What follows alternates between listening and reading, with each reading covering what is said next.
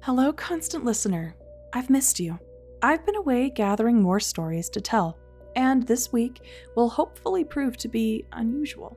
Describing alternate existences is a hard sell, and yet there are countless books, songs, and entertainments describing alternate reality experiences. Please, enjoy this week's preview of Temporal Slip on the Queen Mary.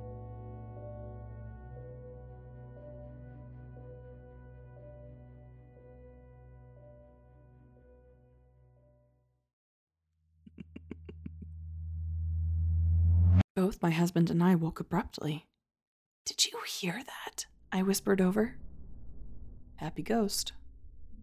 I started to laugh and cuddled into him. "That was loud enough. It woke me right up," I said. "Yeah, woke me too." He wrapped an arm under my neck as he pulled me closer to him. "I thought I heard it over there." I pointed across his body to the old intercom box sitting near the ceiling. I wonder if the crew likes to pull small pranks. It sounded like a woman. I'll have to ask about it on our ghost tour of the ship tomorrow. I yawned and tucked my arm under the blanket, still holding on to him. As I drifted off, I remember passively thinking how odd it was that my laugh sounded similar to the one we heard. We fell asleep again, without incident, and woke up the next morning. After finding some breakfast, we went to go claim our tickets for the ship's ghost tour.